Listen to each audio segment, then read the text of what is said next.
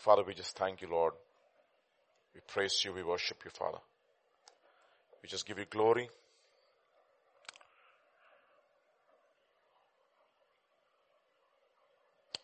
Give you honor, give you praise. Father, we want to meet with you. And that is the reason why we have come to the ministry of the word. Not the lofty opinions of men. The wisdom of men is foolishness. And the foolishness of God is greater than the wisdom of men. The weakness of God is greater than man's strength. And therefore, your word says it pleased God through the foolishness of preaching to save people who hear the word. Yes, Lord, indeed. The world sees this as foolishness. But unto those who are being saved, this is the power of God. It is the wisdom of God. And therefore this morning we have come to your throne room of grace, O Lord. We truly want to come to the throne room of grace through the body and the blood of your Son, that you would purge our conscience from dead works. And Lord, grant us mercy this morning. We need your mercy, O Lord, more than anything else. A fresh baptism of mercy. For your word says that your mercies are new every morning, and let us, Lord, enable us, Lord, to experience them this morning. And Lord, I pray that even as we meditate upon your word, that you will anoint all of us to understand your ways, to learn of you, that we will grow a little more in knowledge and understanding of who our God is, and that we will not just be hearers, but we will obey and build our homes, our houses on that rock. Grant us grace to that, and we pray, and anoint us to hear and to speak. For in Jesus' name, amen. God is good. So one of the things that I wanted to share before we start, turn with me to Nehemiah chapter 1. Nehemiah and chapter 1.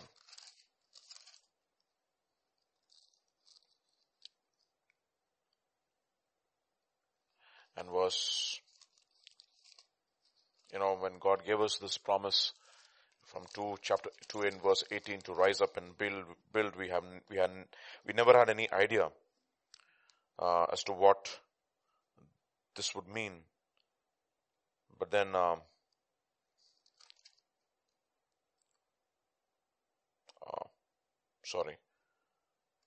is it Ezra or Nehemiah? I think it's Ezra, sorry. Where it says, one second, I'll tell you.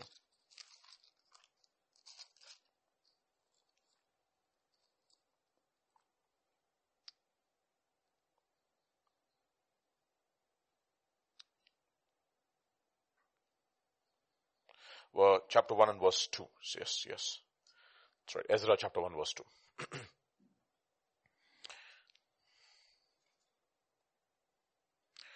Okay. Thus says Cyrus, king of Persia, all the kingdoms of the earth, the Lord God of heaven has given me. And he has commanded me to build him a house at Jerusalem, which is in Judah.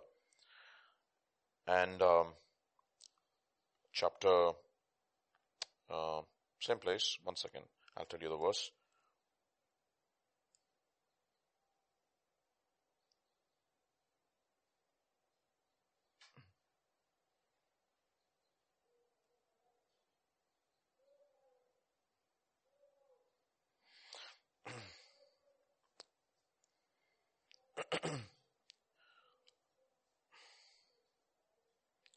And verse 5 of Ezra chapter 1, verse 5. Sorry. I was trying to find that verse and then, Then the heads of the father's house of Judah and Benjamin and the priests and the Levites with all whose spirits God has moved arose to go up to build the house of the Lord. Where? In Jerusalem. They all rose up, built the house of the Lord, which is in Jerusalem, and all whose spirits God had moved. And I'm trusting and believing that after 32, this lockdown gets over, we will have a bunch of people whose spirits God has moved. No.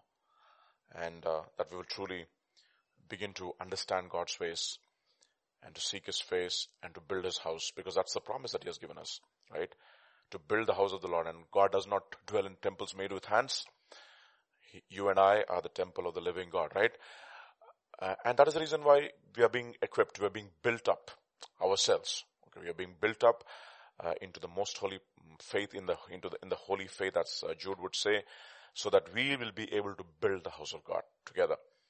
And that is the reason why He's speaking to us. One of the things that we need to know, one of the blessings that we truly are the children of God, is that God speaks to us. He never stops speaking to us. May we never come to a point where we are in a position where God stops speaking to us. It says in 1 Samuel chapter 28 verse 19 or 9, if I'm right. Let's see, 1 Samuel 28 verse 19, if I'm right. 9 then. 28 verse 9. So where it says, I'm sorry, I'm not getting my, where it says, God stopped speaking to Saul. Which verse is that? 28:6. When Saul inquired of the Lord did not answer him, either by dreams or by Urim or by prophets. Okay. God did not answer him by dreams or by Urim or by prophets. Now think about this. Did Saul not have the scriptures till then? Yes, he did have the scriptures. But he never practiced to hear the voice of God by studying the scriptures every day. And he never inquired. He never had a devotion with a devotional life with God. He never sought the face of God every day of his life. And then when he did not seek His face, excuse me.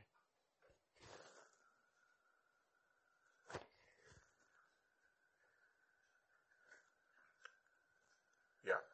So, the ultimate judgment on God's people is when He stops speaking, when He stops sending prophets. Okay. If you see the history of Israel in 2 Kings chapter 17, you don't have to turn there. It says, God kept on sending him prophets. Rising up early, it says. Telugulo inka baగుంటది. పెందలకడ లేచి నా ప్రవక్తల్ని దగ్గర పంపించానంటాడు. It's like He makes the prophets go, kept on sending, warning, to prepare them for the coming judgment. But then nobody heard. And the ultimate judgment of God over our lives is that He stops speaking to us. Saul came to a point in his life where he inquired of the Lord. He never had this practice in his life. Remember when in 1 Samuel chapter 14, if you don't have to turn there, when he inquires of the Lord and the Lord does not answer him, he should have just kept his mouth shut there, and you should have said, Lord, what is going on in my life? And that was a practice in his life. He never practiced hearing from God. And God speaks. Okay. It's not that we will not have the Bible. Okay. We might have the Bible. We might have all the resources available, but God has to speak to us. And it says that God did not answer him either by dreams or by Urim. You know what Urim means? Revelation. There was no revelation of God at all in his life. No revelations at all. Or by prophets. And that is the ultimate, punishment, if you will. Ultimate chastisement is that God does not speak. And there was a time in Israel's life, before John the Baptist came, there were 300 years of silence before God spoke to man again. And let us not come to a point in our lives where God stops speaking to us, that the prophetic voice ends in our lives. And that is very important, to have a prophetic voice. What is a prophetic word? Essentially, a prophetic word is something which will warn us and prepare us and edify us. Okay. And to prepare not just for the coming days, to prepare to meet our God. So because that is the ultimate day. And if we have lost the prophetic voice in our lives, and then it's the ultimate judgment over our lives, and let us not come to a point. And therefore, don't get offended, no? When the word comes, my burden is that none of us will get offended. Okay. Let not my voice betray the heart of God. The heart of God is always for his people. Okay. The vessel might be absolutely, with a lot of errors and mistakes, and we are all earthen vessels. But the heart of God is for his people. Yeah, that he wants them to know his ways. He wants to love them. He wants them to know how much he loves them, and therefore he wants them. He wants to have that relationship with them. And that by the end of these days, or how many of our days God ordains for us, may we be a set of people who will search the scriptures. Would have struggled with God in the scriptures, and God would have given each one of us a fresh word and a fresh revelation of himself, so that we can be sustained in the days to come. No, and that is only one thing will sustain us, the food that we receive from God. Nothing else. Man shall not live by bread alone, but by every word that proceeds from the mouth of God. And therefore, let us have a sufficient deposit of the Holy Spirit and of the Word of God in each one of our lives, so that the coming days we'll be able to face them, and we'll be able to walk in God's ways, and you'll be prepared. So don't get offended. Okay. Offense is dangerous. Blessed are those people who are not offended because of me. Okay. One man of God, like Art Cat says, let not my Brooklyn accent offend you. Let not my Telugu accent offend you. Okay. So, or it might sound a little rough and not very refined, but the intentions are always to help and to build up and not to pull down. Yeah. So having said that, let us go to today's word. We looked at yesterday that God is the sovereign, and he's looking for what? Subjects. And we like the God who's sovereign. Who would act sovereign in our lives, in that he would like him to solve our problems or situations, intervene in our situations, or even grant us victory over sin or any evil habit. We like that also. God, grant me the grace to overcome sin or an evil habit, because we know those evil habits are destroying us, or maybe our bank balance is getting reduced. We don't know. Whatever our intentions are and say, Lord, this bank balance is getting reduced because of this evil habit. Let me get rid of this evil habit so that I'll have sufficient money. Okay, all that is fine. I'm not saying that those are not requests that we need to ask of God. But ultimately, God is looking for subjects. Disciples, people who are absolutely sold out for him, who don't have any other option. No other option. No other affections at all. Just imagine, irrespective of what age you are, think about this. Just for a few seconds, think about it. You heard from God. How it will change your life. You sought God in the scriptures. And God is not a respecter of persons, right? He speaks to anyone who's open. You sit with him and say, Lord, I want to search you. I want to know you. And God says that in the new covenant, that every one of us will know. Nobody has to teach the other person, know God. Everybody, from the least to the greatest, irrespective of background, can know God. It doesn't matter how young you are, how old you are. If you have the heart to search God in the scriptures and cut away everything and say, Lord, I want to know you.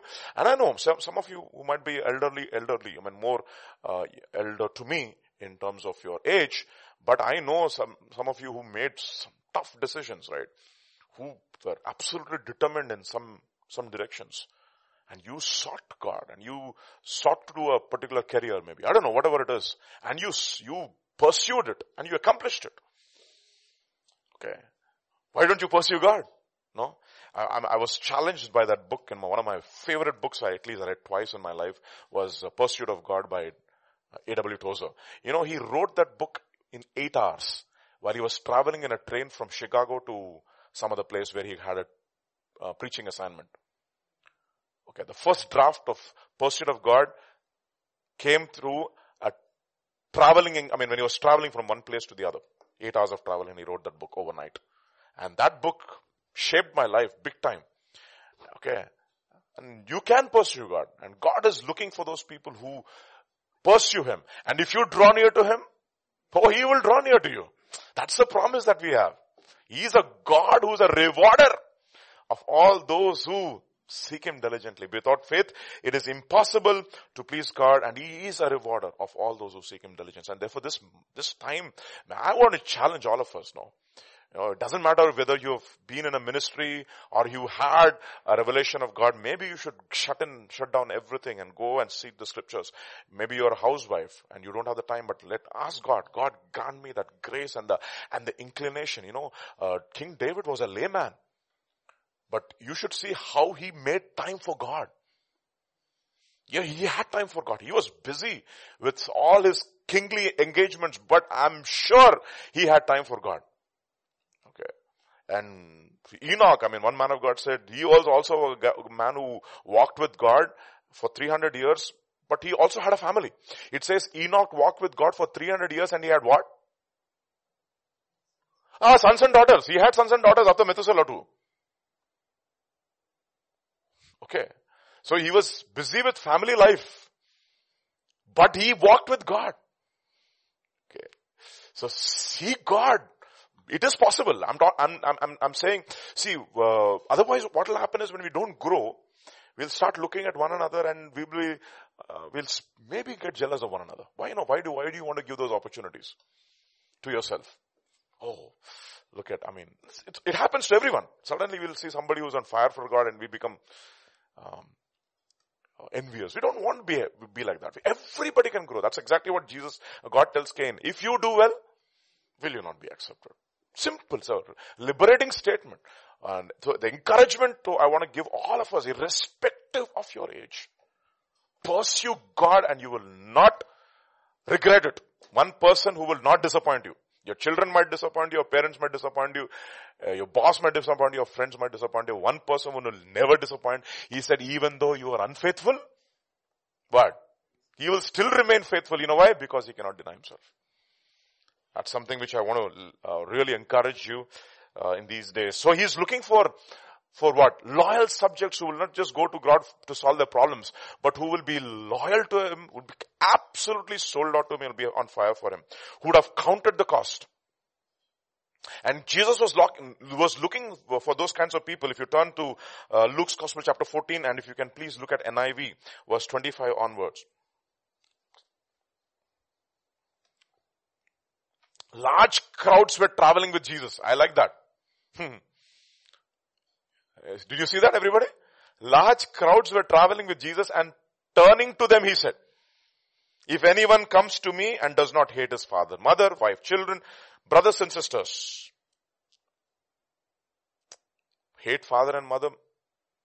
You might say, I don't have a father and mother. Hate brothers and wife and children. You would say, I'm not married. What wife and what children? Hate brothers and sisters. You would say, I don't have any brothers and sisters. But he says, yes, even your own life. And that is a difficult part. And he's not saying that your own life means you're just living a life in this world. You might be doing a lot of ministry also. Okay. You might be doing a lot of charitable deeds or whatever it is. But that is your life. Going in the cold and feeding the poor. Going in, all kinds of things you can do. But that could be your life. And he says he has to deny his own life. That life is, of course, the word is soul. His own soul. Life, okay, comes from the Greek word, his own soul. He, what? Cannot be my disciple. And that is where the struggle for every one of us. And I believe God brings us all to that point. And, our surrender is only, we think that we have sufficiently given up all our earthly relationships. May not. Okay. We might think that, we have given up our own selfish ambitions. Yes, maybe to a certain extent, but there are still a lot of vestige of self or a deposit of the self left inside of our hearts. And that has to be, progressively dealt with in our lives so that we can truly, truly become loyal subjects of God. So when the moment he said that, crowds began to disperse, get dismissed. And even his own disciples, when the teaching got a little more hard. Okay. That's the most difficult thing. So what are we doing? Searching the scriptures. Sitting at his feet and saying, Lord, maybe I was doing ministry. Maybe I was working. I don't know. Maybe that was my ministry. It was not possibly your ministry. But I want to come to a point wherein I want to search you and I want to receive a fresh touch of God in my life. And I want you to speak to me, Lord. Speak to me.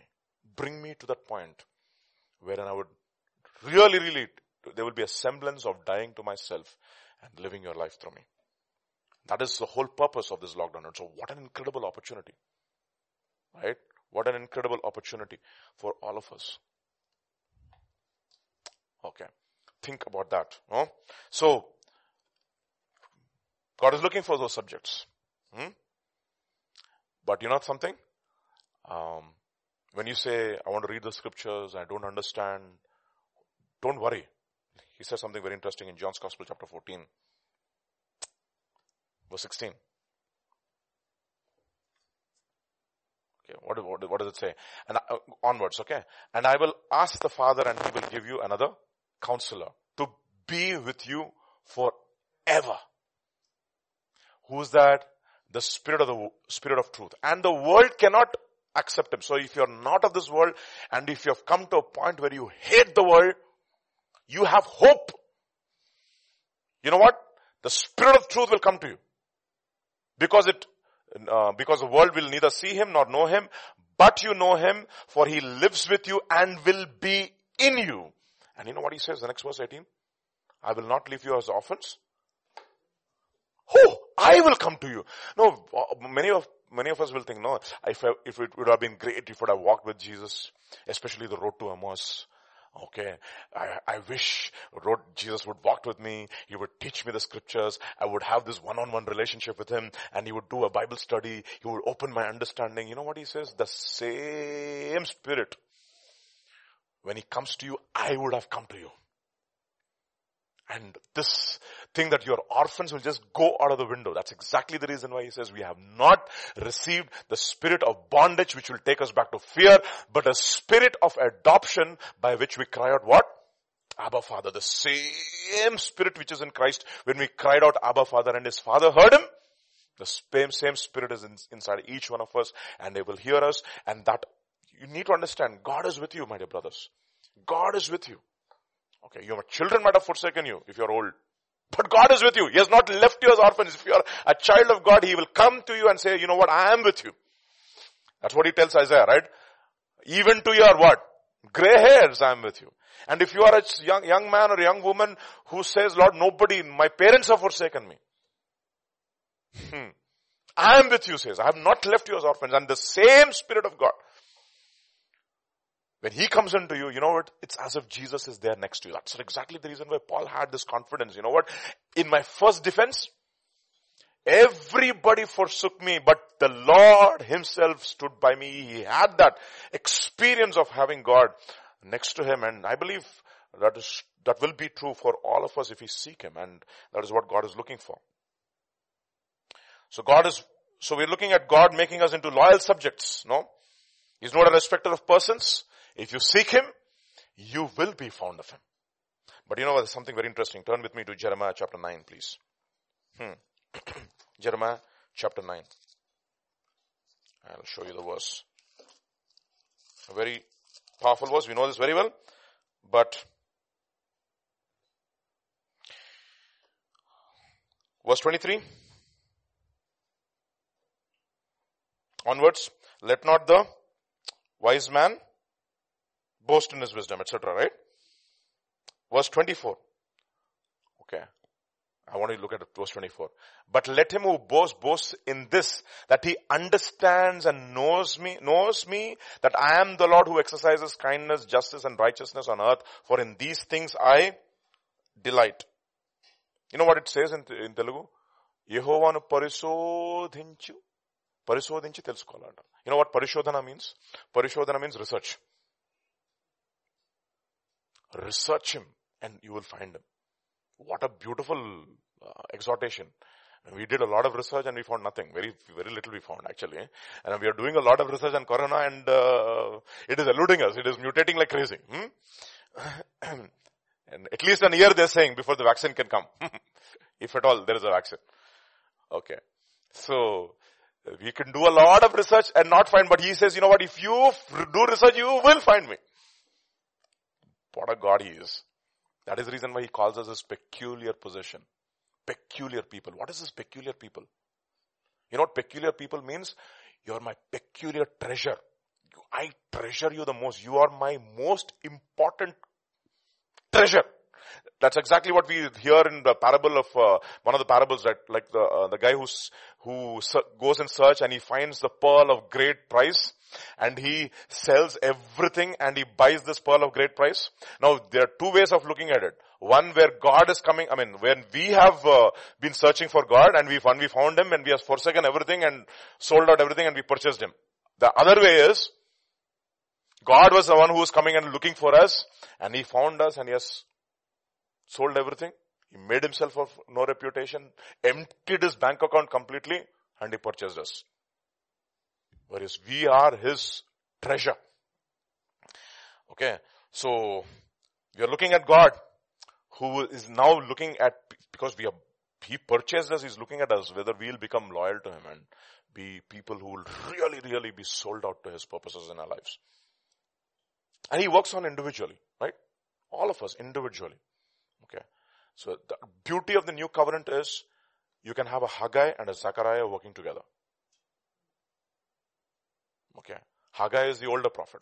Zechariah is the younger prophet. Who prophesied more? Zechariah prophesied more. Okay. Haggai prophesied less, but they were happy. It says the prophets Haggai and Zechariah encouraged the people to build because when they were slackening off. It never happened in the history of Israel. There was only one prophet at one time. There was only one Elijah. Other prophets shut them out. Okay. There was a Nathan. He came and spoke to David. There was a prophet God who came and spoke. But God and Nathan didn't work together. But in the new covenant, what God can do is he can work with anybody. Individually he can come. You have to believe this. And I'm telling you with all of my heart. A burden for all of us, is that all of us will know him that way. Just imagine a bunch of believers who know God like that. Yeah. Who are watching each other's back. That will be a sight to behold. Right? Love that demonstrates, huh? What is it saying? By this shall all know that you are my disciples, by the love that you show in demonstration, in operation. In the demonstration and in operation. Okay. So this is the moment you start doing it, people say, we want to be a part of this. Yeah. So, God is working on individually. You are all living stones. Each one is being worked upon, not at the site of the building, but in the quarry. Okay. So, that's exactly what is happening. No? Generally, we all come together as a church. Now what God has done, he has placed us all in our homes. Okay. So that I don't have to look at your faces. What is that phobia called? Scopophobia. Scopophobia. Okay. Jeremiah had a major problem with scopophobia. No, please don't look at my face. He was afraid of people's faces. Okay. The fear of faces. Okay. So if you are scopophobic, God, you know what God has done? He has shut you all in your home so that you will not be afraid of your pastor's face. Okay. So that you can have a direct relationship with God and you can have your perennial experience in your homes. That would be awesome. And you come out as a changed people after 40 days of lockdown. Believe that, my dear brothers. The word of God has got power to work in those who believe. Therefore, God is looking for people who will be loyal subjects to him. And we've been looking at the tests of the children of Israel, right?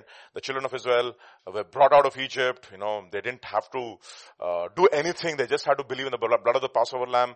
And when they believed in the blood of the Passover lamb, they were brought out of Egypt. They came not into the promised land. They came into the wilderness and God gave them the manifesto. And before God gave them the manifesto, he started testing them to show them what was in their heart.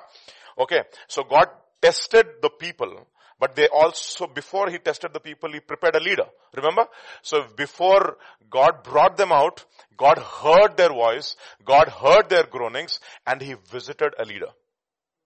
And he prepared a leader too. Okay. And that he's a type in the old covenant of a person who was absolutely loyal to God. Who's that person? We know him. Okay. Hebrews chapter 3, verses 1 onwards. Actually 1 and 2, enough. Therefore, holy brothers who share in the heavenly calling, fix your thoughts on Jesus, the apostle and the high priest, whom we confess. He was faithful to the one who appointed him, just as what? Moses was faithful in all of God's houses. This is a type or a prototype, if you will, of a person who became absolutely loyal to God. Okay. Was dealt with by God. Okay. And he became sold out for God. So much so that he literally, God was literally using him. Remember that statement, right? He says, let my name be blotted out from the book of life. Okay. And God said, okay, fine, for your sake, I'm not going to kill them. I mean, he was literally like Jesus's, he was in the place of Jesus, literally, right? Jesus was one man who was blotted out so that we could be grafted in. He was a type of Jesus. He was the one who was emanating the heart of God through his life. He became one with God. He was thinking like the way God thinks. He was having the kind of heart that God had. And God prepared him. Okay. And he called him faithful in all of God's house. Okay. So if you again turn with me to Numbers chapter 11, we know this very well. Verse 6. This is what he says about Moses. Now we have lost, 12 verse 6. 12 verse 6.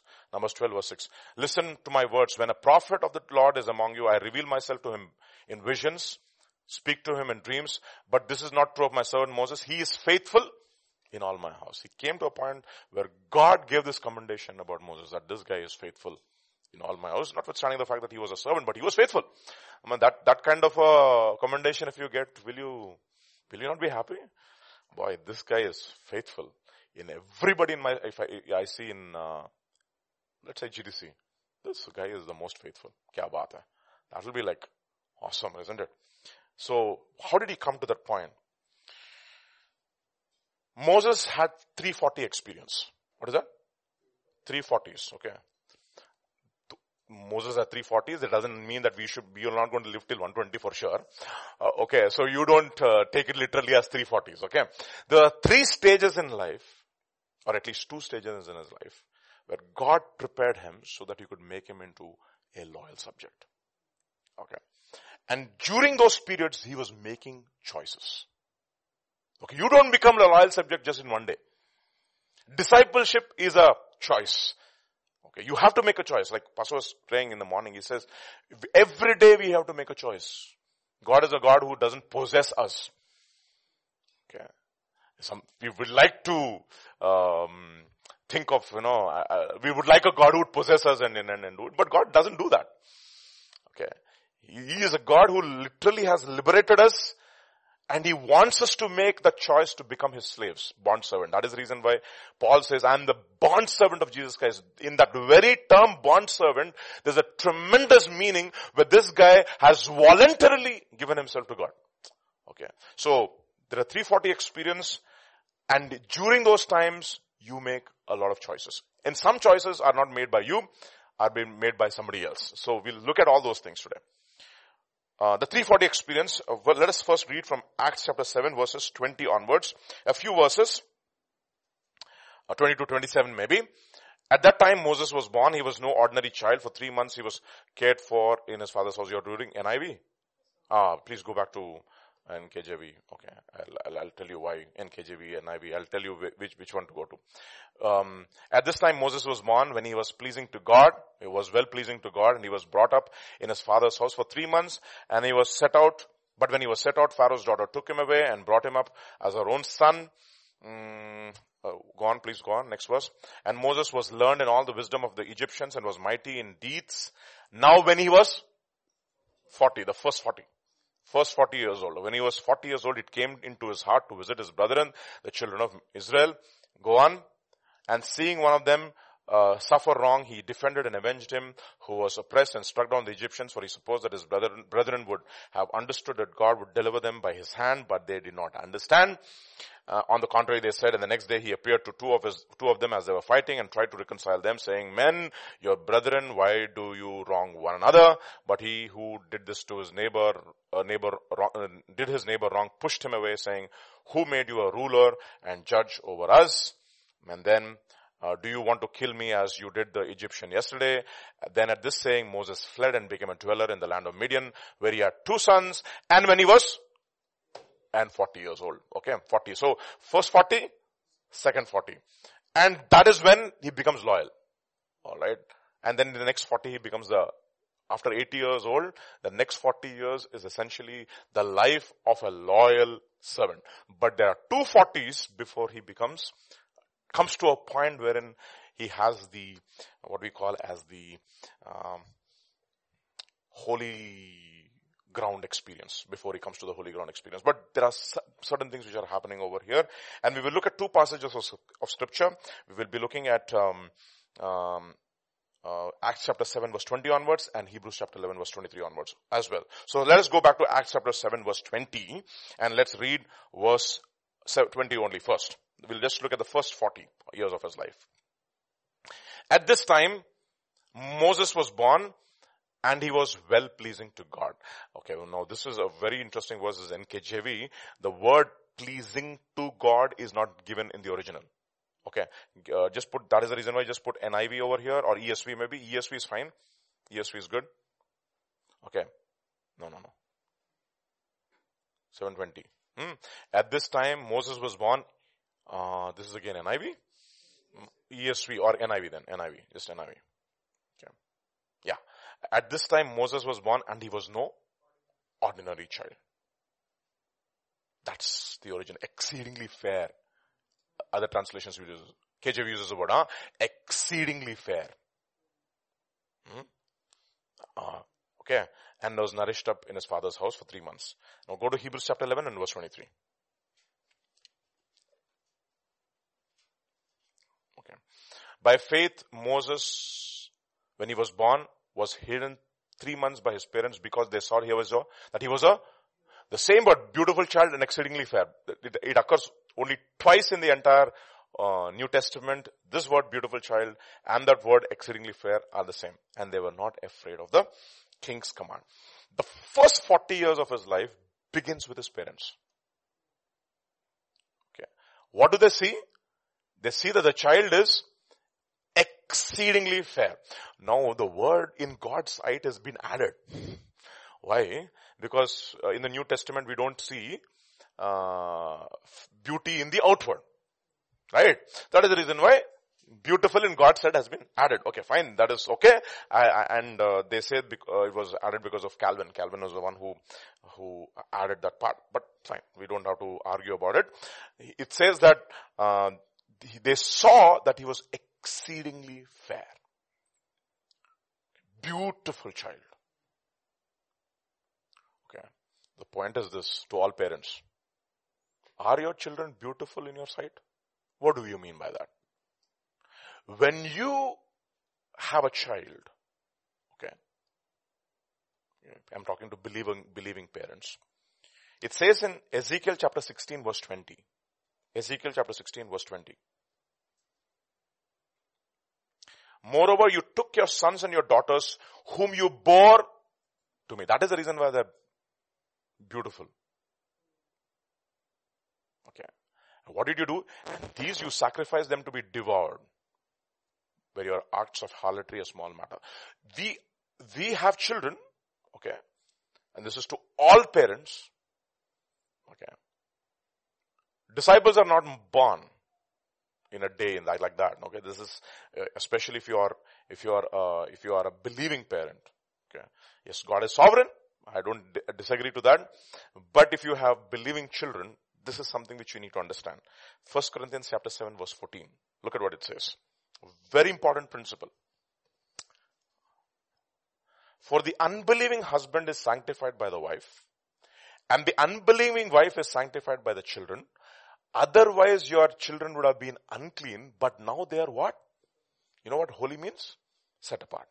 Set apart. It does not mean that they are already children of God. They have been set apart. And that's exactly what Amram and Yoshebel do. They look at the child and they say that, you know what? God has given us a child and there is a God-given destiny for this child, and all our children, every one of our children has a God-ordained destiny, and it is up to our parents to do three things, at least. First thing that they did was they hid him. Hebrews chapter 11 verse 23. They hid him for how many months? For 3 months. Okay. That is 3 months is the time. Okay. But they hid him. Okay. They concealed him. Okay. Turn with me to Isaiah chapter 49 verses 1 to 4. NKJV, okay?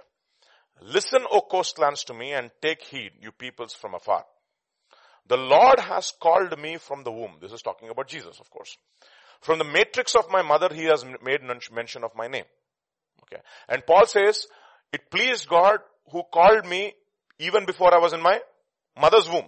So we all fall into this category in some sense, okay?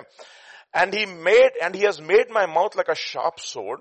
In the shadow of his hand, he has hidden me and made me a polished shaft.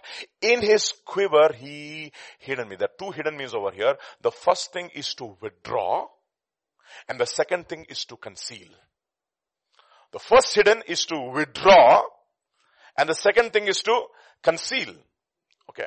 What is withdrawing? From where you withdraw him from the influences of this world and you conceal him by giving him care. Both are important. Attention. Love and discipline. Both are absolutely important for a child. You have to withdraw him and you have to conceal him. So for all parents, including myself, our children have to be withdrawn for a period of time, for whatever those 3 months stand for. Okay. They have to be withdrawn and they have to be concealed. Okay. So first thing, and this is a choice that you have to make by what? By faith. Why? Because you see your child is what? Exceedingly beautiful. I mean, there's a saying in Telugu, Kaki pilla, kaki ki muddu. Meaning, for even, a crow's child looks very precious in the sight of the crow. Okay, so that is only as far as the animal kingdom is concerned.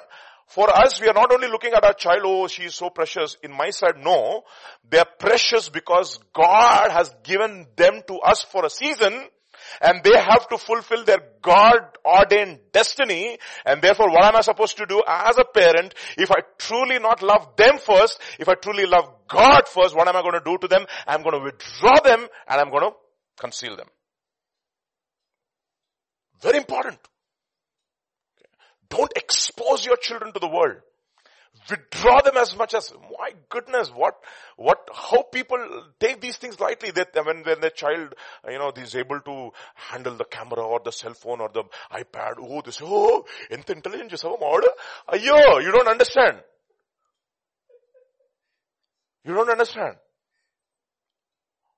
There are so many other things, and in fact the study has shown that people who get attracted to gadgets, they have very little attention spans. I've seen that in my own school, no? My own school has become what do you call as an experimental setup, including my children, all children, everybody, okay? I'm not exalting anyone. I'm just looking at them objectively, okay?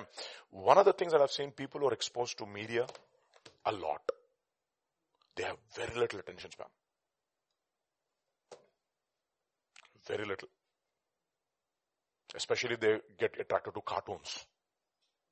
Okay. Like, what is that? Tom and Jerry? Because Tom is in frame number 1, he's here. Next frame is here.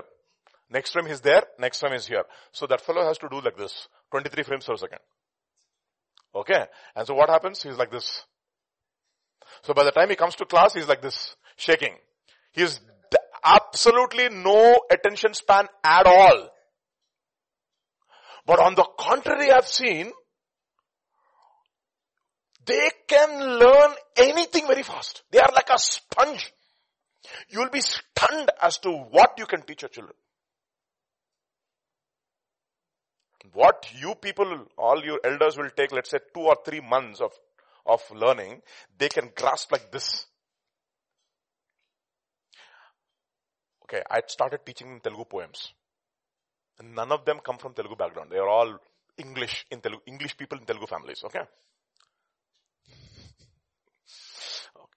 And I started teaching them, and some of them, of course, they come from different backgrounds. Started teaching them within, a span of 10 days?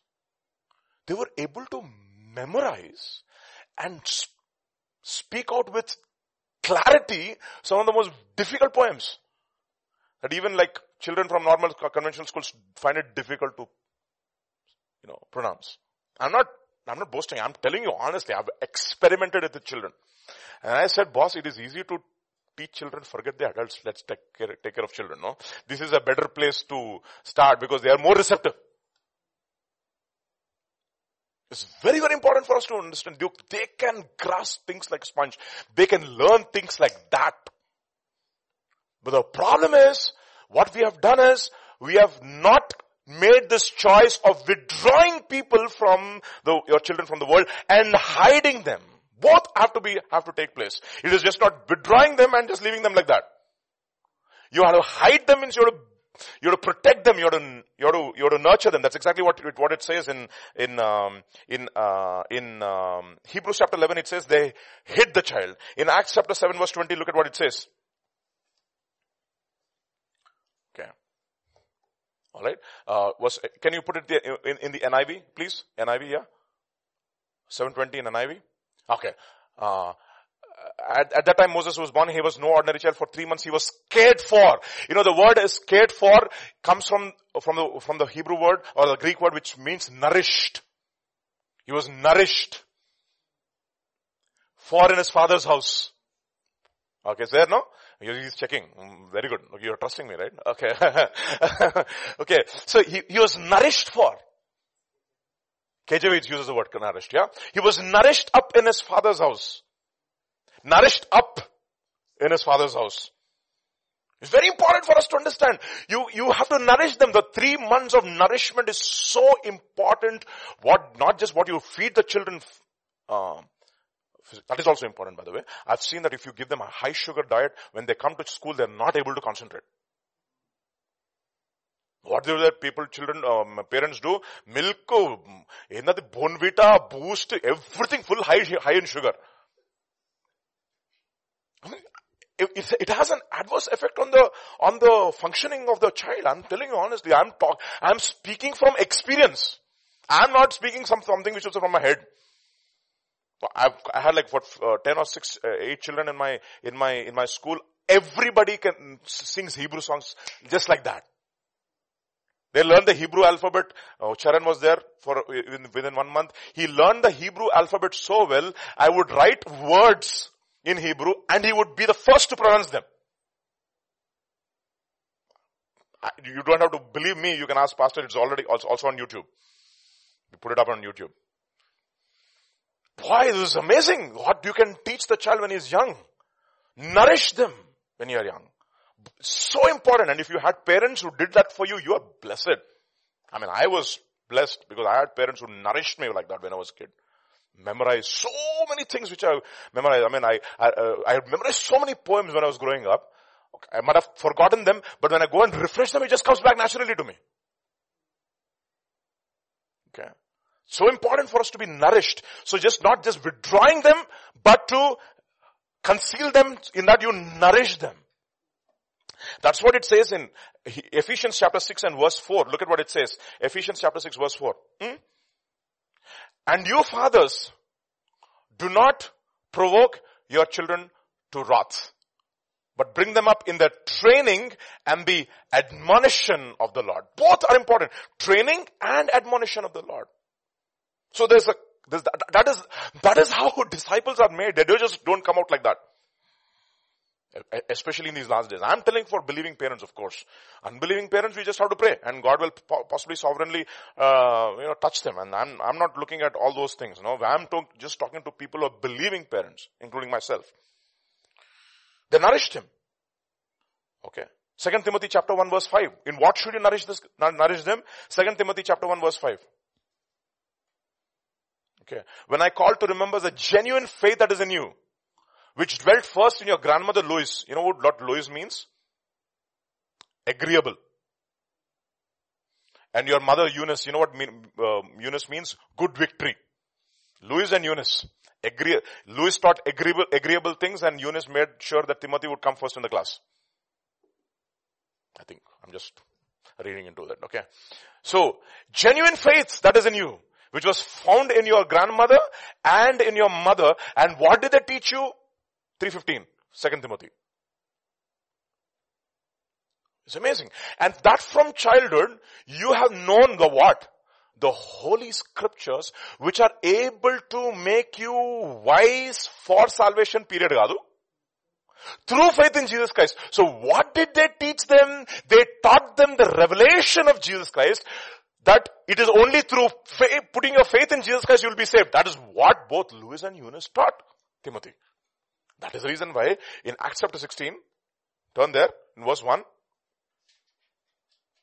if I'm right. Oh, 1 second. 6 and 7, no? Yeah, see. 16? Yeah. You're showing 6. Okay. And he came to Derbe and Lystra, and behold, a certain, he was already a disciple by then. Was there, named Timothy, the son of a certain Jewish woman who believed, but his father was Greek. But you know what? Unbelieving spouse is sanctified by the believing spouse, and therefore Timothy was what? Set apart. And Timothy was taught the scriptures, and by the time Paul met him, he was already a what? A disciple. So discipleship doesn't start in church, it starts in home. You need to understand. Therefore there's a withdrawal and there is a nourishment that has to happen. Both these things are absolutely important. Withdrawing. So in order to withdraw, first of all, the parents have to withdraw. Okay. After we had our children, we had all withdrawal. And we had for several months withdrawal symptoms also. We were craving, we can go there, we can go there.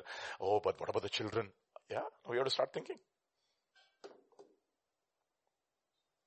We have to make those choices. Withdraw them from the world and nourish them in the ways of God. Both. And whatever time that 3 months is only a figurative time. You know why that is important? So, and how did they do this? They did it by faith, not fearing the king's edict. Why? I'll tell you, I just wrote this down. The whole world system is established, or the whole world establishment is against children. Okay, in bringing up their children in the ways of the Lord. In order to bring up children, you will have to make some tough decisions. It's a choice. It's a choices of faith. You have to make a choice. You cannot be afraid of the ruler of this world. The world's, what does the world mean? Okay, if you make these choices for your children, your salary will get reduced, two jobs you need, look at the cost of living. Oh my goodness, agar we don't have 2 jobs, 2 homes, 2 cars, 2 everything, then how will we raise up our children?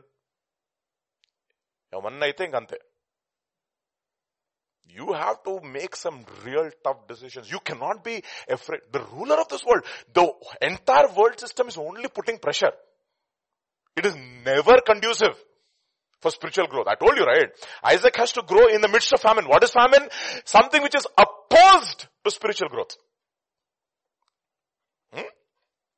So you have to make tough decisions. You cannot be afraid of the king's command, of the world system. I mean, for example, in places like Germany, if you send your children if you don't send the children to the public schools, they will come and take your children. You don't even have a right. So what do you do in those situations and circumstances? As long as you have him, maybe till 6 years of your, maybe if the 6th year they have to enter into school, there it's actually 6 years. You enter into school by the time it's just 6 years they are with you, boy, do whatever it takes to ensure that they know God. But how is it? Do all parents take this seriously? No. And before you know it, they're gone.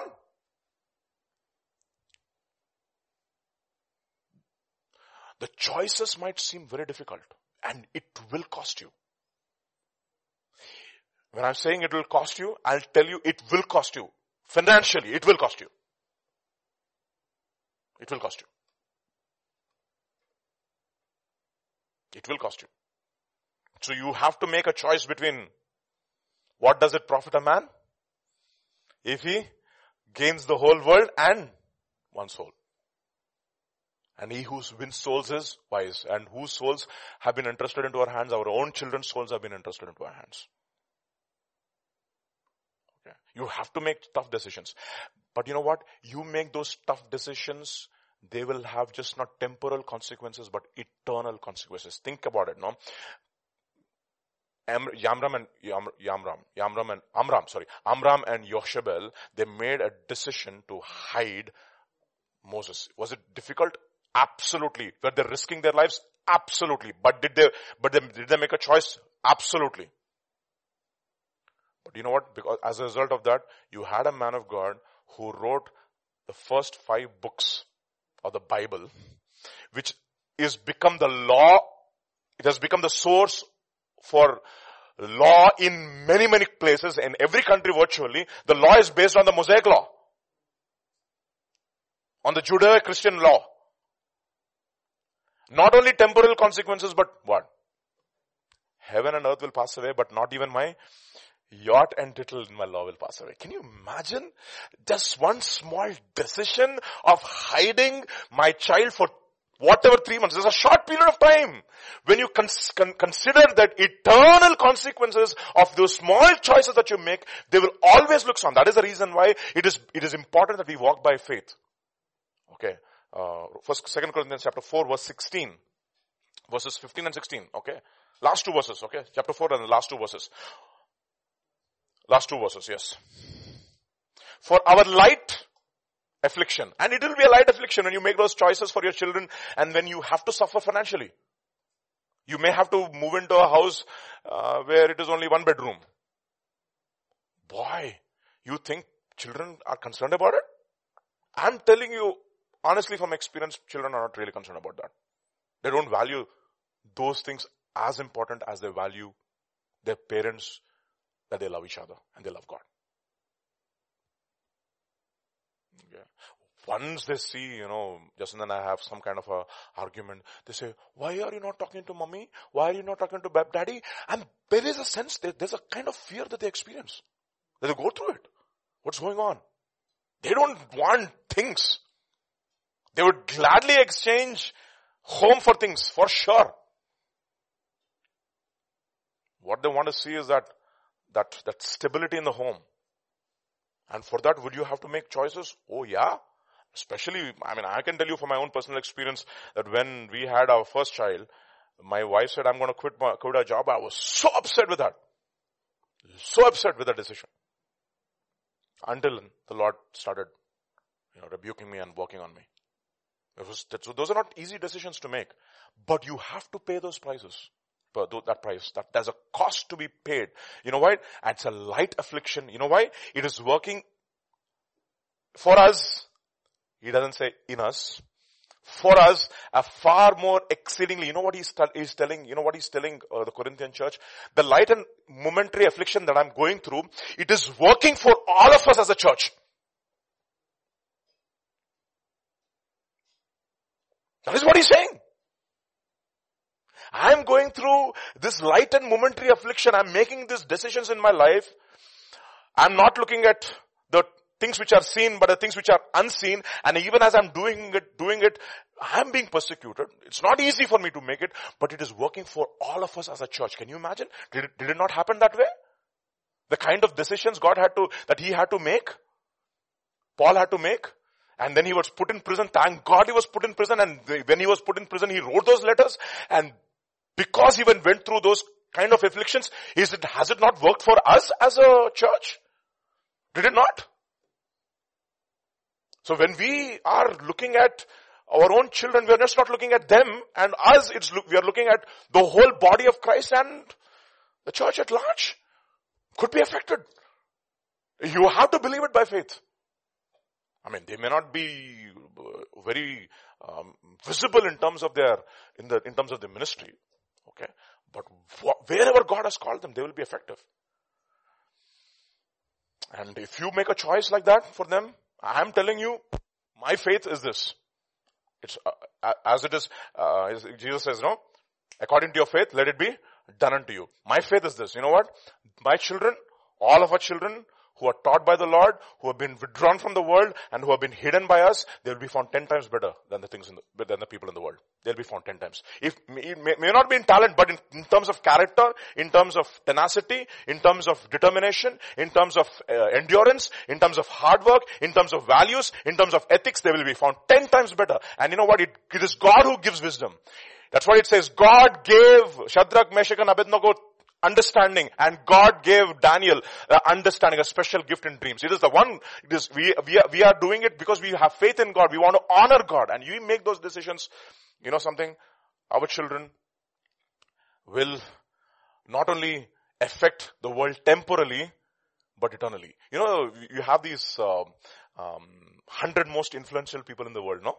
One of my classmates, batchmates when I was working in a lab in Canada. Brilliant guy. Extremely brilliant fellow. Okay, and he's done a lot of research. And after a while, I mean, we were shocked by the way he used to do research, no? And then he became the 100 most influential people in the world. He was, at least in 2016 when I was looking him up on the internet, I looked at him and I said, boy, 100 most influential people in the world. Now, we are looking at temporal influence.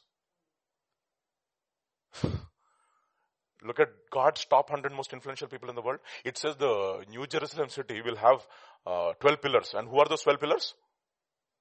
12 apostles. And who are these 12 apostles? 11 of them are fishermen. One intellectual. Eternal consequences. 12 most influential people in the world. For sure. Apostle Paul is there. You see? That is how we look at it. They will impact eternity, not temporally. It could work out in the temporal realm. I'm not saying that. Or it may not happen, but for sure. Those who sow in the Spirit will reap in eternal life, for sure. So, there's a time for hiding them. There's a time for nourishing them. And we have to do it by faith, not fearing the king's edict. The rulers of this world are against the decisions that Christians and people of God make. They're not conducive. And they're not going to say, oh, you're doing to homeschool your children. Fantastic. I'm going to give you a government grant. No. There will not be any government grant for that. I'm not saying whether you have to homeschool or your children. That is not what I'm talking about. That is your decision. But this is important. Hiding them, nourishing them, and ensuring that you do it without fearing the king's edict. Whichever tool you use. Sending them to private school will achieve this objective. Go ahead and do it. But these things have to be achieved. Whatever tool that you do. And everything has to be done by faith. Already? Okay, then the next step. First, for 3 months, he was hidden in his father's home. Then what happens? Okay, let's go to Acts chapter 7 and let's read verse 20 and 21 together now.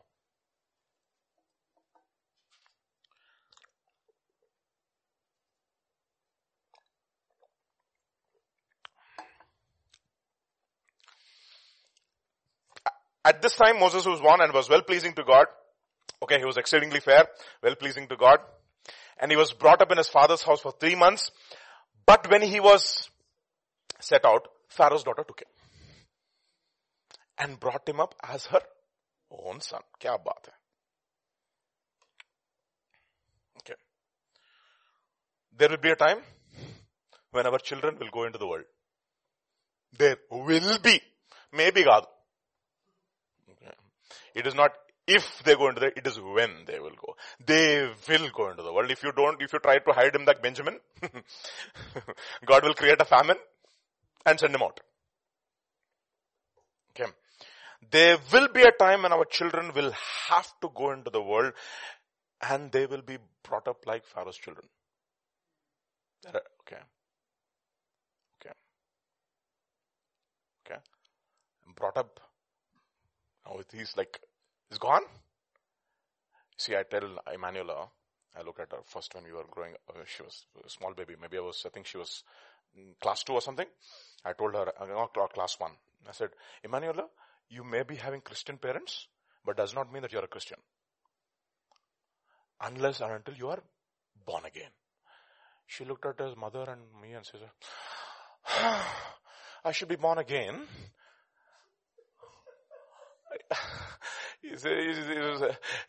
That's what he said. As if it was her mother bore her. I know how many hours of labor she was in the labor room. Okay, for labor. Almost 24 hours in the labor room before Emmanuel came out. Okay. Prayasam mem paddam. Amagal. Prasav Vedana talipoyindi. I also, by the time I came out of that theater, I was so disoriented because I could only hear that the heartbeat like that, no? When I was driving the car, I was it was like that. So, so it was not easy, no? So I told her, you're still not a Christian. Until you become a child of God. You have to become born again. Okay. So the whole idea is to take them to the point where they will be born again. Okay. So before that, I believe, you know what will happen? There will be a time where they will be Pharaoh's son. Okay. They still haven't come of age, if you will. But let's look at verse 22 of Acts chapter 7. And Moses was learned or trained in all the wisdom of the Egyptians and was mighty in words and deeds. And many of the times, what will you focus, when you look at verse 22, which word will you focus? Where will your eyes fall? Let me see. Okay, that's fantastic. What do you think, doctor? All. What do you say? Thank you. See, all of our eyes will fall. I don't want the wisdom of Egyptians. I don't want the mighty words of this world. I don't want the deeds of this world. I want to hide my child. If you focus on that, you're losing the whole point. Focus on the learned. Okay. You know, the word learned comes, very interesting, thank you, comes from the Greek word pedeo, from which we get the pedagogy, pediatrician, etc., etc., etc., which means chastisement or discipline or training or instruction. So the learning, that process is important. What they have learned is immaterial. God is not going to use the wisdom of Egyptians, for sure. He has to destroy the wisdom of the Egyptians. God is not going to use the mighty words of the Egyptians, the deeds of the Egyptians, but He's going to use this learning. You need to understand that. What we call, in other words, chastisement. What does it mean? Our children have to go through strict rigor and discipline and study. Don't ever make life easy for them. Okay. It is not important how they fare in terms of coming first in the class, rank 1, MIT, JEE, Harvard. Okay. Getting that is what, I'm not saying that they should not get it. Okay, God willing. If they're getting it, let them get it. No problem. I'm not against that. Please don't misunderstand me. I'm not against that. I'm not for that, but I'm for learning. So our focus will become over spiritualized. I mean, the spiritual part is learning. Learning is a spiritual part. You need to understand, whatever you do, that's what it says in Ecclesiastes. It says, whatever you find your hands to do, do it, because in the grave, They'll know there'll not be any opportunity to do anything. That was Solomon's take. What is your take? Is important. The learning part is important. The discipline part is important. The instruction part is important. The chastisement part is important because that is something which you will carry forward. You think fishermen, why did God choose fishermen? Not because they were brilliant, but they had this one attitude. They never gave up. And you know what God said? I need people who will not give up. People who are hardworking. Peter was found twice. First time he was found, he worked all night. And he caught nothing. But that is important. Working all night is important. Was he sincere? Was he found at his post? Was he looking for a catch? He was looking. But did he give up? No, he did not. There's a discipline that comes through learning. And that is what God is looking for. He's looking for the process of learning. So concentrate on those things. Those things are important. The learning is important for all of us.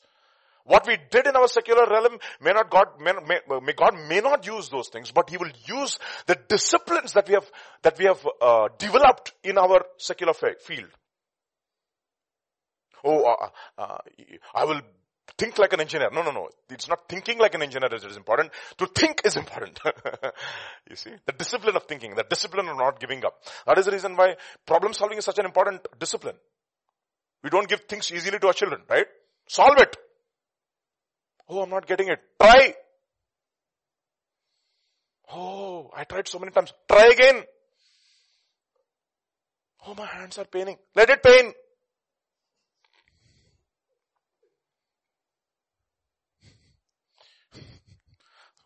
One child, oh, from here to here, my hands are paining. They're like that. But what we do? He said, yes, honey, I understand. But Jesus put his hand stretched on the cross like this. He didn't say, my father, from my head to toe, my hands are paining. He didn't say that. Did he say? No, he did not say. Oh, okay. I will do it now. You see? Don't give up. Boy, those things are very, very important. You set these are mindsets. Okay. Where you pursue with certain things over and over and over again, no? That's the reason why those 4 animals are so important. The ant, the badger, the locust which has no king, and the spider. Okay.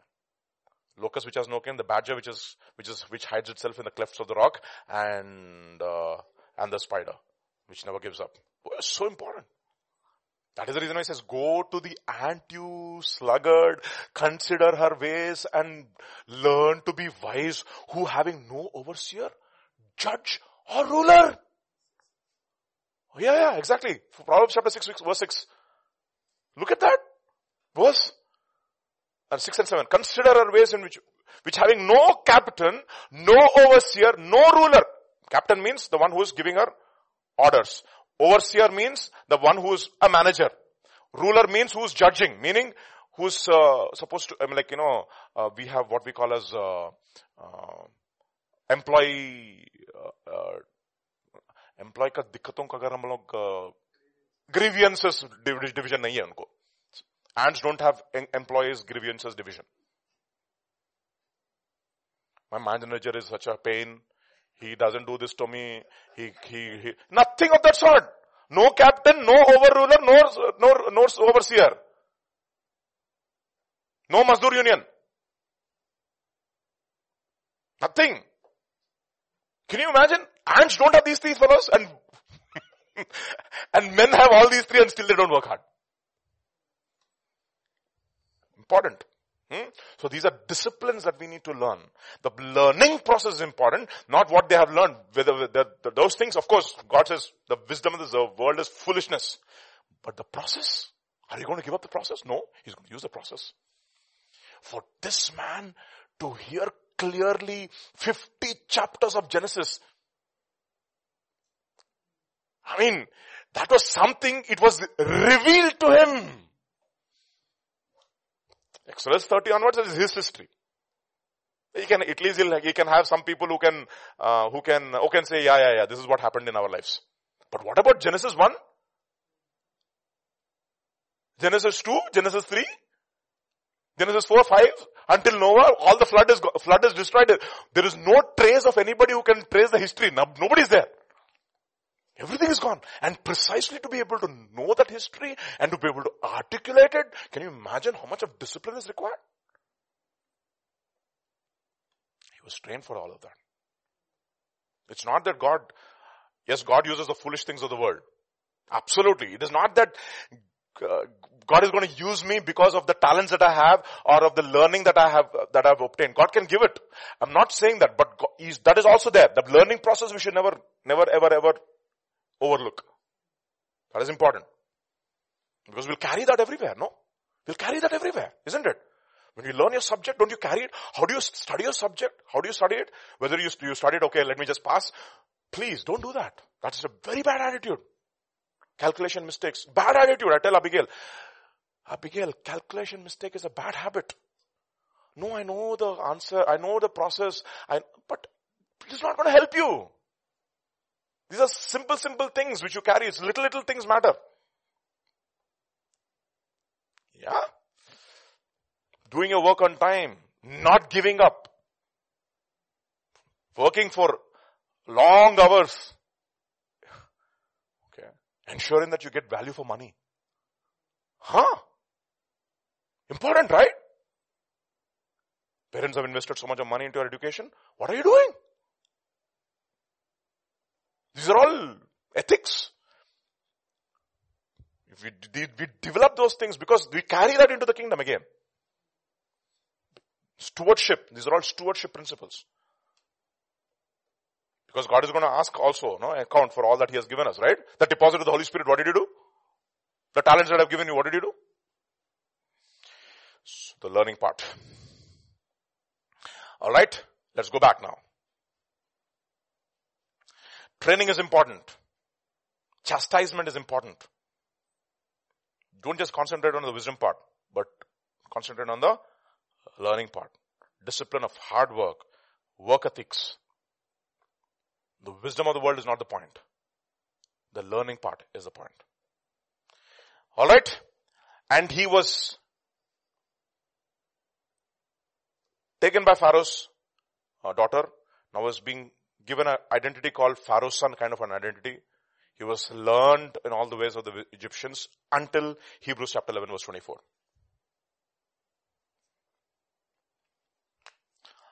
By faith, Moses, when he became of age. Hebrews chapter 11 verse 24. Hebrews chapter 11. We are looking at both these passages parallelly, okay?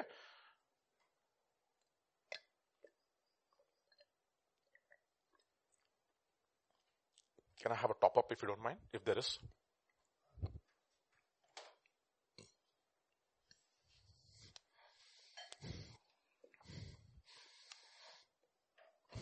Sorry, thank you.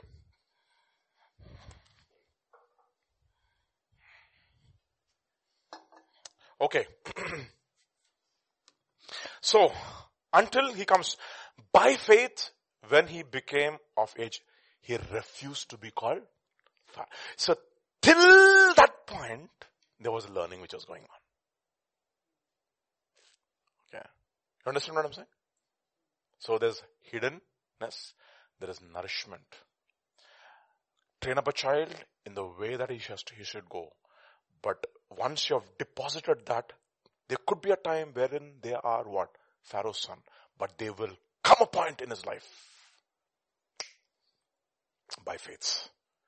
He will say, I'm no longer Pharaoh's daughter. Son of Pharaoh's daughter. A picture of embracing our identity in Christ. A picture of being born again into the kingdom. It is by faith he did it. Right? By faith. So by grace you have been saved through faith. It is a gift of God. So something of new birth has happened over here. As a type of it, if you will. And he begins to embrace his new identity now. So till that point, there was a training. And God knows what that 40 years is. It could be, this was 40 years for him. It could be less than that. I mean, so for sure it has to be less than the nonsense. Okay. Okay. As fast as our children can accept the Lord, there should be.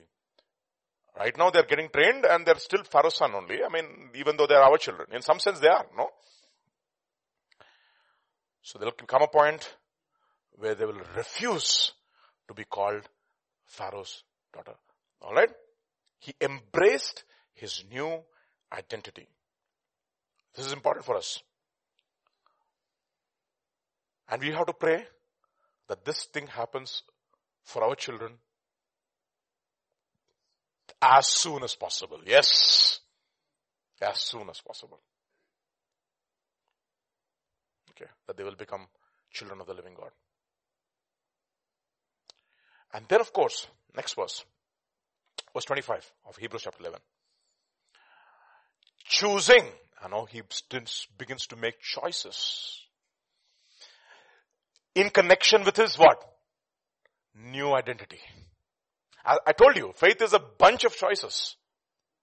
Now, parents made the choices for him. After a while, he was taken by the world and they didn't have any control over the choices of the son. And now, God has sovereignly intervened in his life and he has become a child of the living God. Now he's beginning to make choices in conjunction with his new identity. That is the point. Okay. Choosing to suffer. Okay. I'm telling you something. Whoever has suffered in the flesh has ceased from sinning. Now he's thinking about this. He's thinking, what has happened to this man? Something drastic has happened.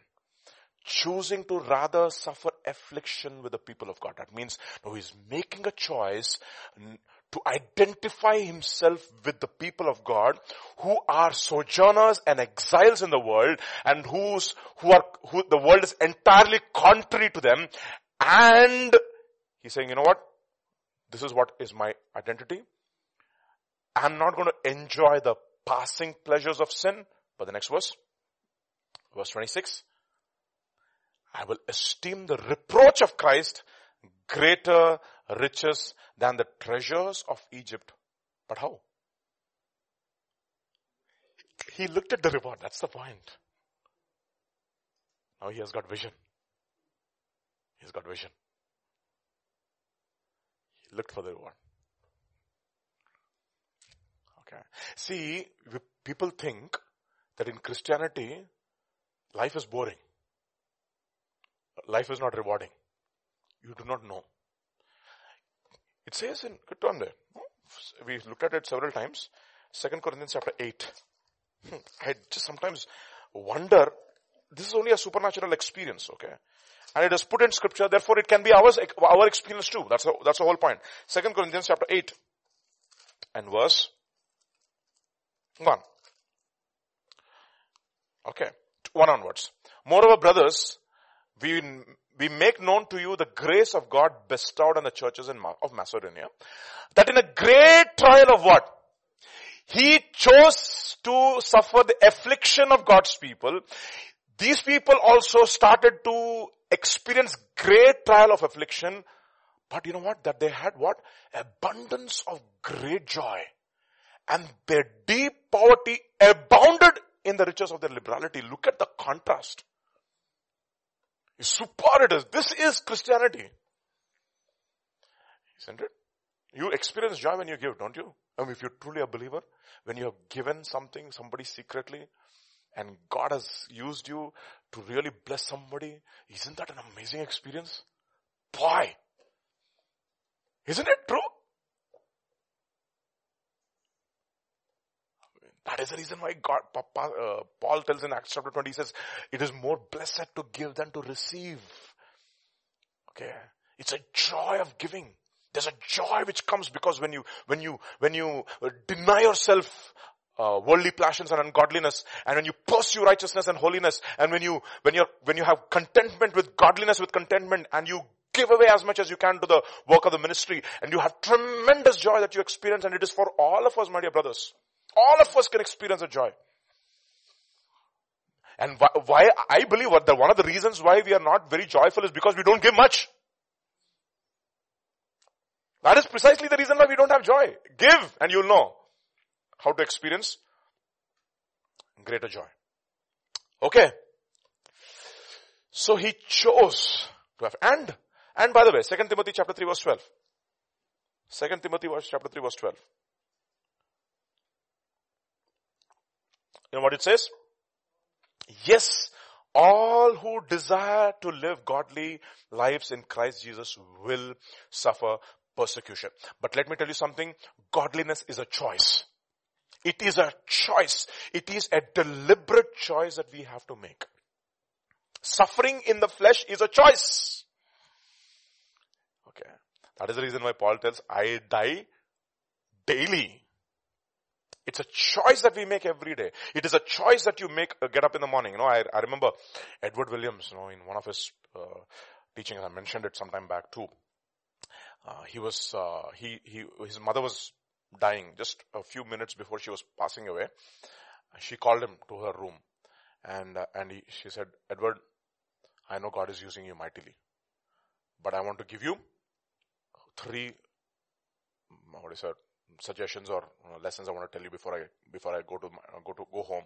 First thing, whenever people call you for any meeting, don't say how many people are coming and where is the meeting being held. Just give the date. If the dates are available, just give the dates. Because he's an evangelist, okay? Second, she says, because you're a man of God, people will call you to their house and feed you. But when your stomach is still a little empty, stop eating. Because only when you have a burning stomach, you'll have a burning heart for souls. I was stunned. And the third thing she said, when you're sleeping and when your body says, another 5 minutes I will sleep, that is the time for you to get up. 3 lessons before she passed away. I was stunned. It's suffering. Affliction. I humbled myself with fasting. There's an affliction of the soul. There is an affliction in the flesh. That is the reason why Paul tells, I beat my body to subjection. I bring it, తెలుగులో ఉంటుందంటే నా శరీరాన్ని నా దేహాన్ని నలగొట్టుకుంటాడంట. I mean what it means? Smash it. నలిగిపోవాలి అది. In other words, I will say, body, you are not my master, I am your master. Like Derek Quinn said, right? He was fasting one day. By the end of the fast, his stomach was groaning and he was yearning for food. And he looked at his stomach and he said, you stomach, you trouble me so much throughout the day. I'm going to punish you. I'm not going to eat this night also. No wonder those people are men of God who have been mightily used of God.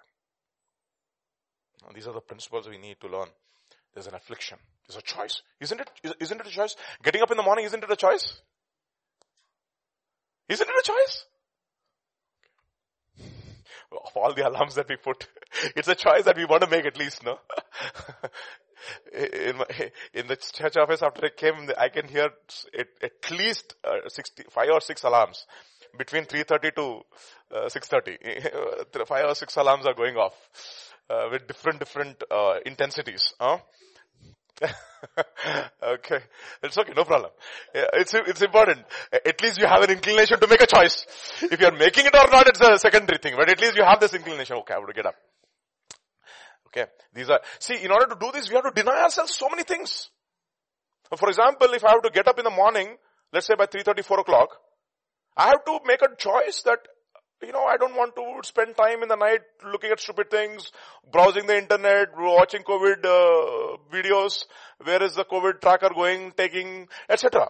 It's not going to help me in my preaching the next day.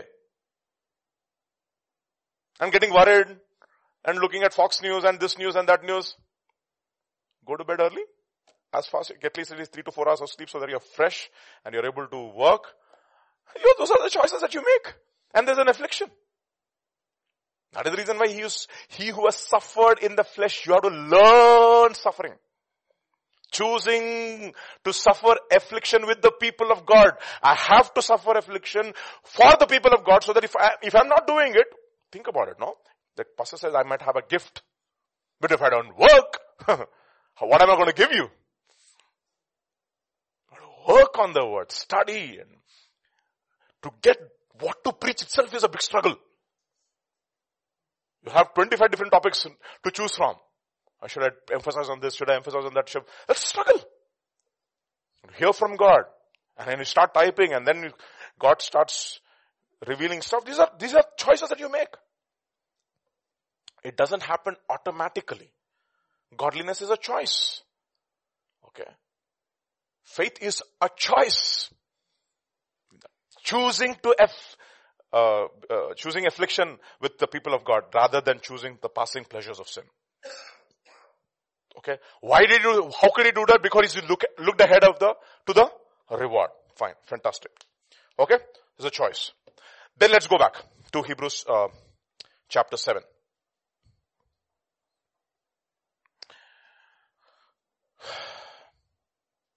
7 and 26.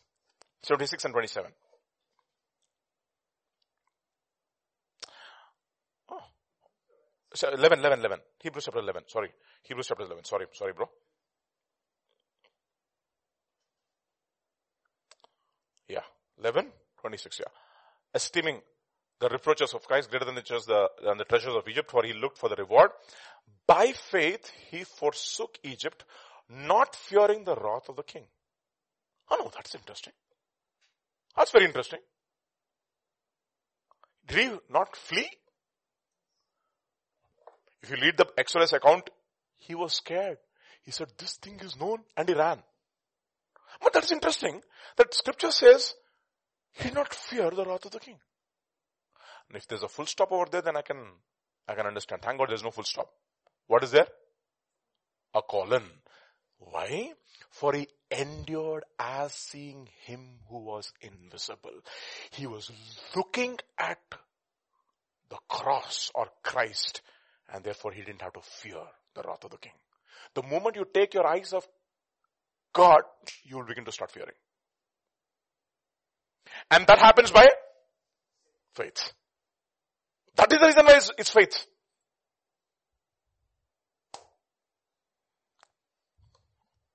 Okay. It's important for us to understand these things.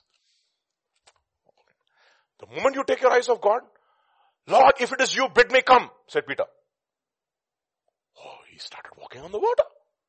As long as his eyes was on Jesus, no problem.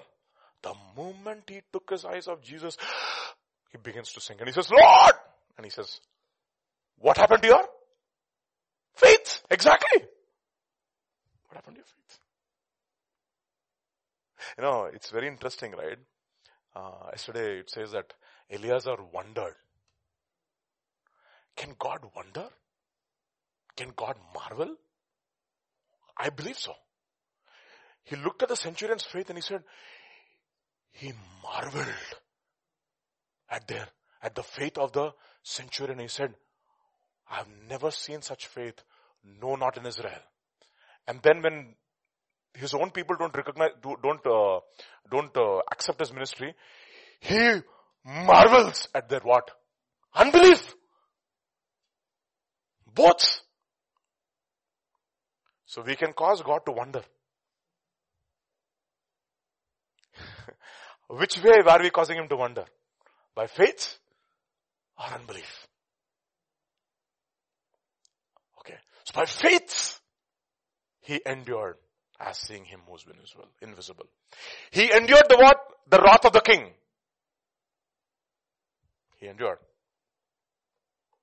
Therefore, he didn't have to fear the wrath of the king. And he forsook Egypt. What is forsaking of Egypt? Forsaking now the wisdom, the treasures, the wealth, the position, the value systems, everything he had to forsake before the next 40 happens.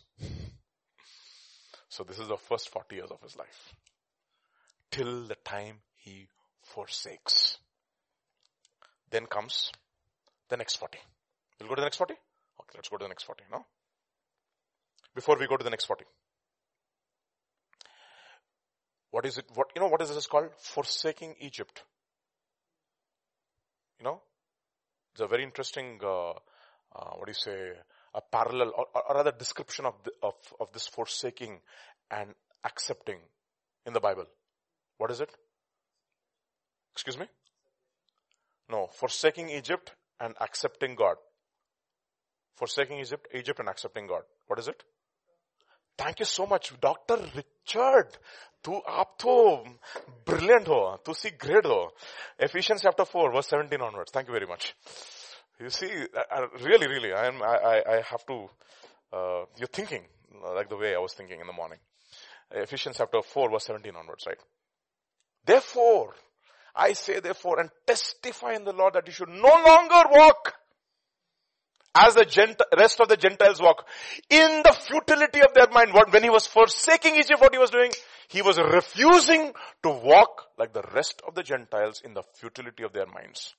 Having their understanding darkened, being alienated from the life of Christ. No, he has refused to call himself the son of Pharaoh's daughter.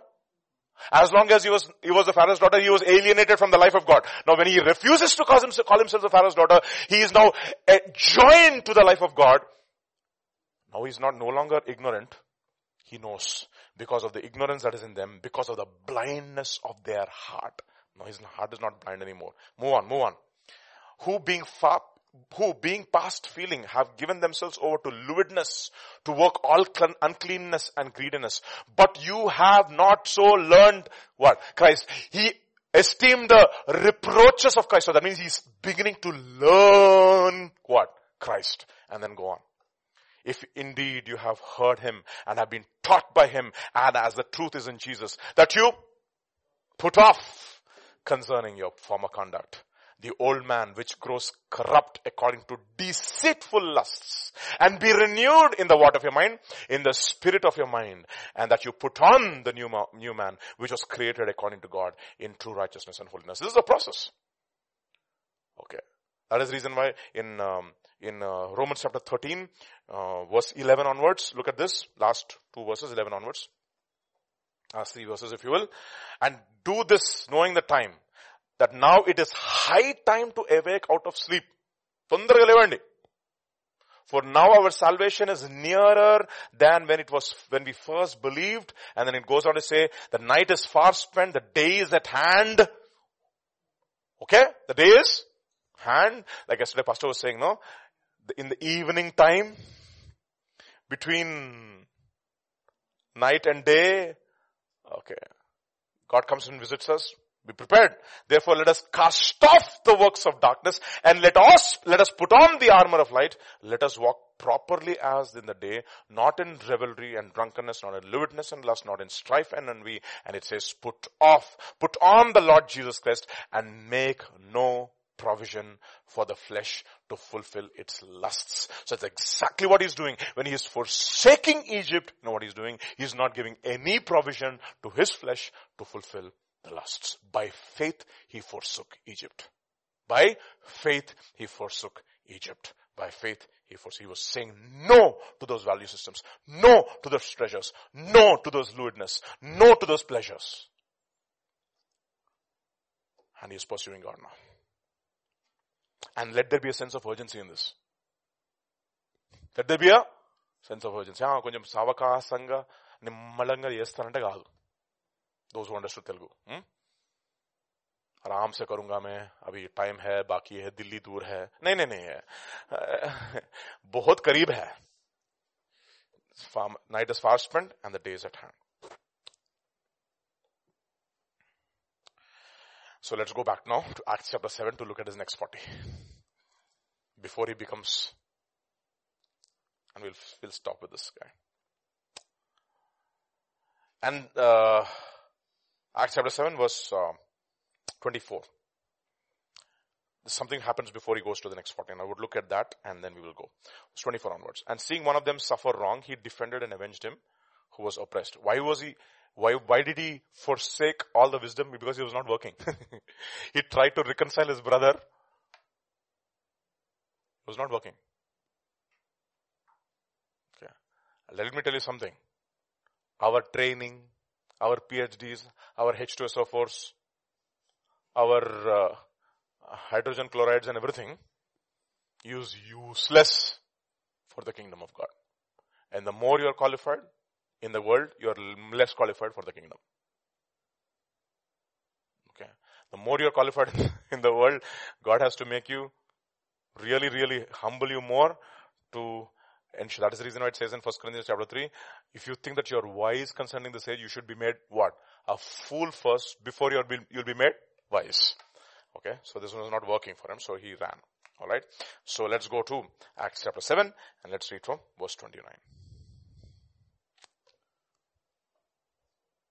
29. Then at this saying, Moses fled and became a dweller in the land of Midian, where he had 2 sons. Okay. He dweller in the land of Midian. You know what Midian means, right? Strife. Okay. And in the land of strife, he had 2 sons. Okay. So you can imagine how those children were, Wife says, you're a bridegroom of blood to me. Okay. We are not going to go into those things. And when, 40 years had passed.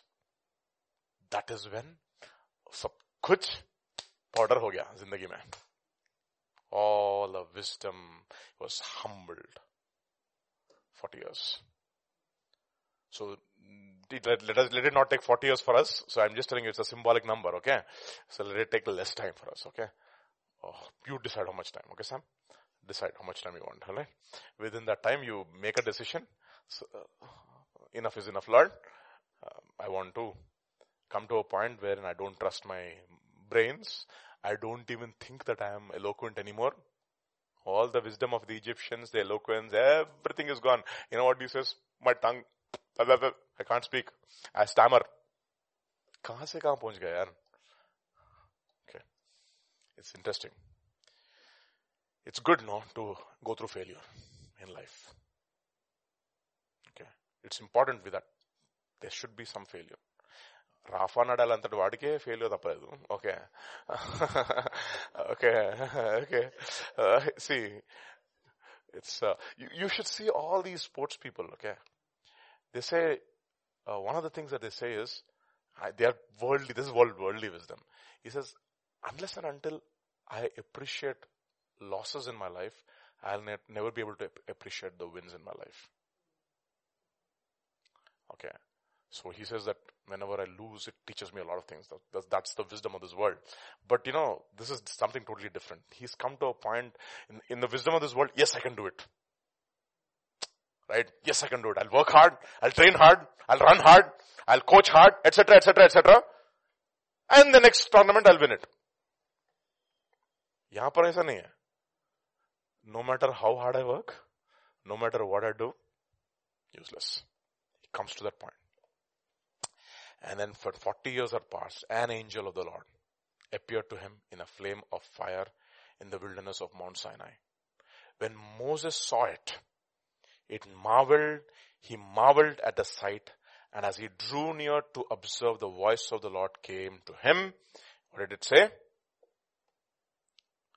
I am the Lord your father, God of your fathers, the God of Isaac, the God of Abraham, God of Isaac, and God of Jacob. And Moses trembled and dared not to look. This is what I call having a personal encounter with God. Okay. This is truly, truly life altering. I'm not talking about the kind of a physical encounter that he had. Paul also had a physical encounter. But it is important that every one of us, I'm telling you, all the people who are watching me, it is indispensable for a believer to become a genuine believer without having a personal, an encounter with God. You have to meet God. And you know what happens? It's like this, no? Balaam is bent upon his ways. The donkey is able to see, he is not able to see. And he's smashing the donkey. And God opens the mouth of the donkey and he starts speaking to the donkey. It tells me 2 things. Either he's so blinded that he's able to speak to the donkey and that he doesn't realize that there's a miracle that has happened over it, or he's already used to speaking to the donkey. I don't know. Maybe the donkey was speaking to him time past also. I don't know. Maybe it's all divination. I don't know. I'm just speculating over here. Hmm? The point here is this. He doesn't have an encounter. He just goes and then he sees the angel of the Lord with a drawn sword. And that's exactly what Joshua also has an experience. What was Joshua's experience? He saw the angel of the Lord with a drawn sword. And what did he ask? Are you for our enemies or are you for us? You know what he says? Neither. If you are against me, I'll go use the sword against you also. I don't have a problem. It is not whether I am against you or for you. Are you for me? That's the point. And then he says, take off your shoes from off your feet. That means all your past life, put it away. Throw it in the garbage bin. What is the point here? This is the point.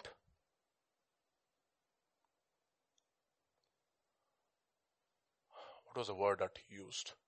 I forget that word. Powerful word David Wilkerson uses. He says he comes to a point where he has lost all reputation so that he could get revelation. Powerful statement. A point in his life where he has lost all worldly reputation so that he could get a fresh revelation. That is where all his worldly credentials have been smashed, if I can use the words, into smithereens, crushed to the ground, powdered. And that is a point of what? Revelation.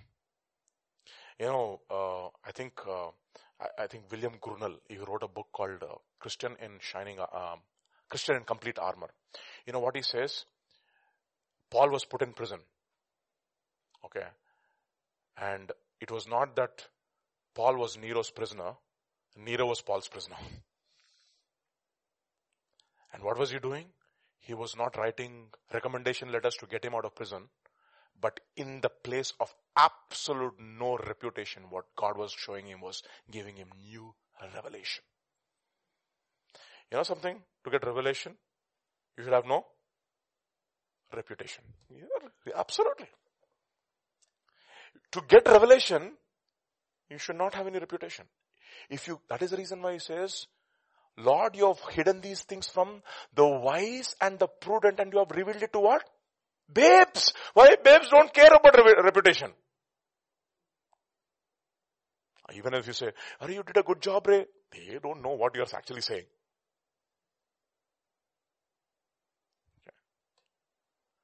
Okay. All the confidence in the flesh has been dealt a death blow. That is the point he comes to. 40 years. It's a place where all his hidden leprosies are exposed. You can't hide it from God anymore. You know, that is where he comes to a point.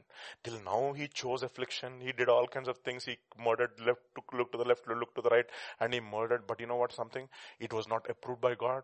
And you know what God had to show him? God had to show him all his hidden leprosies. Without the touch of God, you're as good as any other man in this world. Comes to a point of absolute no reputation. That is a point where God is taking all of us. And then you know what he shows? He commissions him. Okay. He commissions him. We'll come to that. The commissioning of Moses. That will be a fantastic study too. It's a whole chapter on how he commissions him. I don't want to go into the details of it. And after you know what he does? After God meets him, he does something very interesting. He goes somewhere before he takes off to Egypt. Yeah, he goes to his father-in-law. He doesn't say, like Jacob, okay, God appeared to me, let me scoot off with my wife and children. No. He goes to his father-in-law and says, okay, I worked under you for such a long time. God appeared to me and it's time for me to go. And he goes in peace. Let me tell you, my dear brothers and sisters, this is the last point I want to leave you with. When that 40 years of your life is over and God is moving to a different place, or whatever ministry that God has called you to, one of the things that you have to do is make peace with those under whom you worked, so that they can send you away with a blessing. Otherwise, it will not go well with you. It will not go well with you. That is the ultimate test. He goes to his father-in-law and he says, I'm leaving. And his father-in-law sends him away in peace. So this morning, we'll continue, okay? So many things to learn. We'll continue. We only looked at the first 40 in detail. Let us look at the next 2 40s also and see only life of Moses. Okay. You'll learn so many things as to how he comes to a point when he reaches Numbers chapter 12, where it says Moses was the meekest man on all the earth. How does he reach that point? Okay. How does he reach that point in his life where God says, "ये बंदा तो मेरा बंदा है." लिख ले रे भाई. सबसे दीन, क्या बोलते इसको? दीन और कुछ और meek. Blessed are the meek को क्या बोलते हैं हिंदी में? क्या बोलते हैं पता नहीं. ओके, ठीक है. सो सबसे humble, you are the man. Write it down. It's not going to get into your head. I mean, I get stunned by that statement, right? Moses, you are so meek. You write it down, right? You're not even going to allow it to go into your head. You're so meek. How does he come to that point? We will come to the next 40-year journey. Maybe if the Lord leads tomorrow. Okay, let's pray. Father, we just thank you, Father, for this day. You're teaching us how to become faithful. For you're looking for faithful, loyal subjects. And you've given us a type of a man in the old covenant. But you said, Lord, those who are greatest in the old covenant are very little when compared to the least in the new covenant. The tremendous privileges that we enjoy as your people in the new covenant. Forgive us, for we shorten your hand in our lives because of our unbelief. And I pray, Father, for every one of my brothers and sisters who's here, including myself, Lord, that this be the time where we will seek you and we will receive each one of us a word from heaven concerning our lives, concerning a vision that you have for us, that we will just not know the good or the acceptable, but Lord, we will graduate into knowing your perfect will. Those who know only the good will know the acceptable. Those who know the acceptable will know the perfect. And those who do not know at least will turn out to know, will come to know their good, the good will in their lives, O Lord. To that end, I pray that you would bless every one of us within this, in the sound of my voice. Challenge us to seek you with all of our heart. Commit all of us into your hands. Plead the blood of Jesus. And even as we sit at your feet and learn from you, even in the evening, pray, Father, that our hearts will be prepared. And we will receive the word with meekness. With meekness, so that it is able to save our souls. We thank you, we praise you, we give you glory. For in Jesus' name we pray. Amen.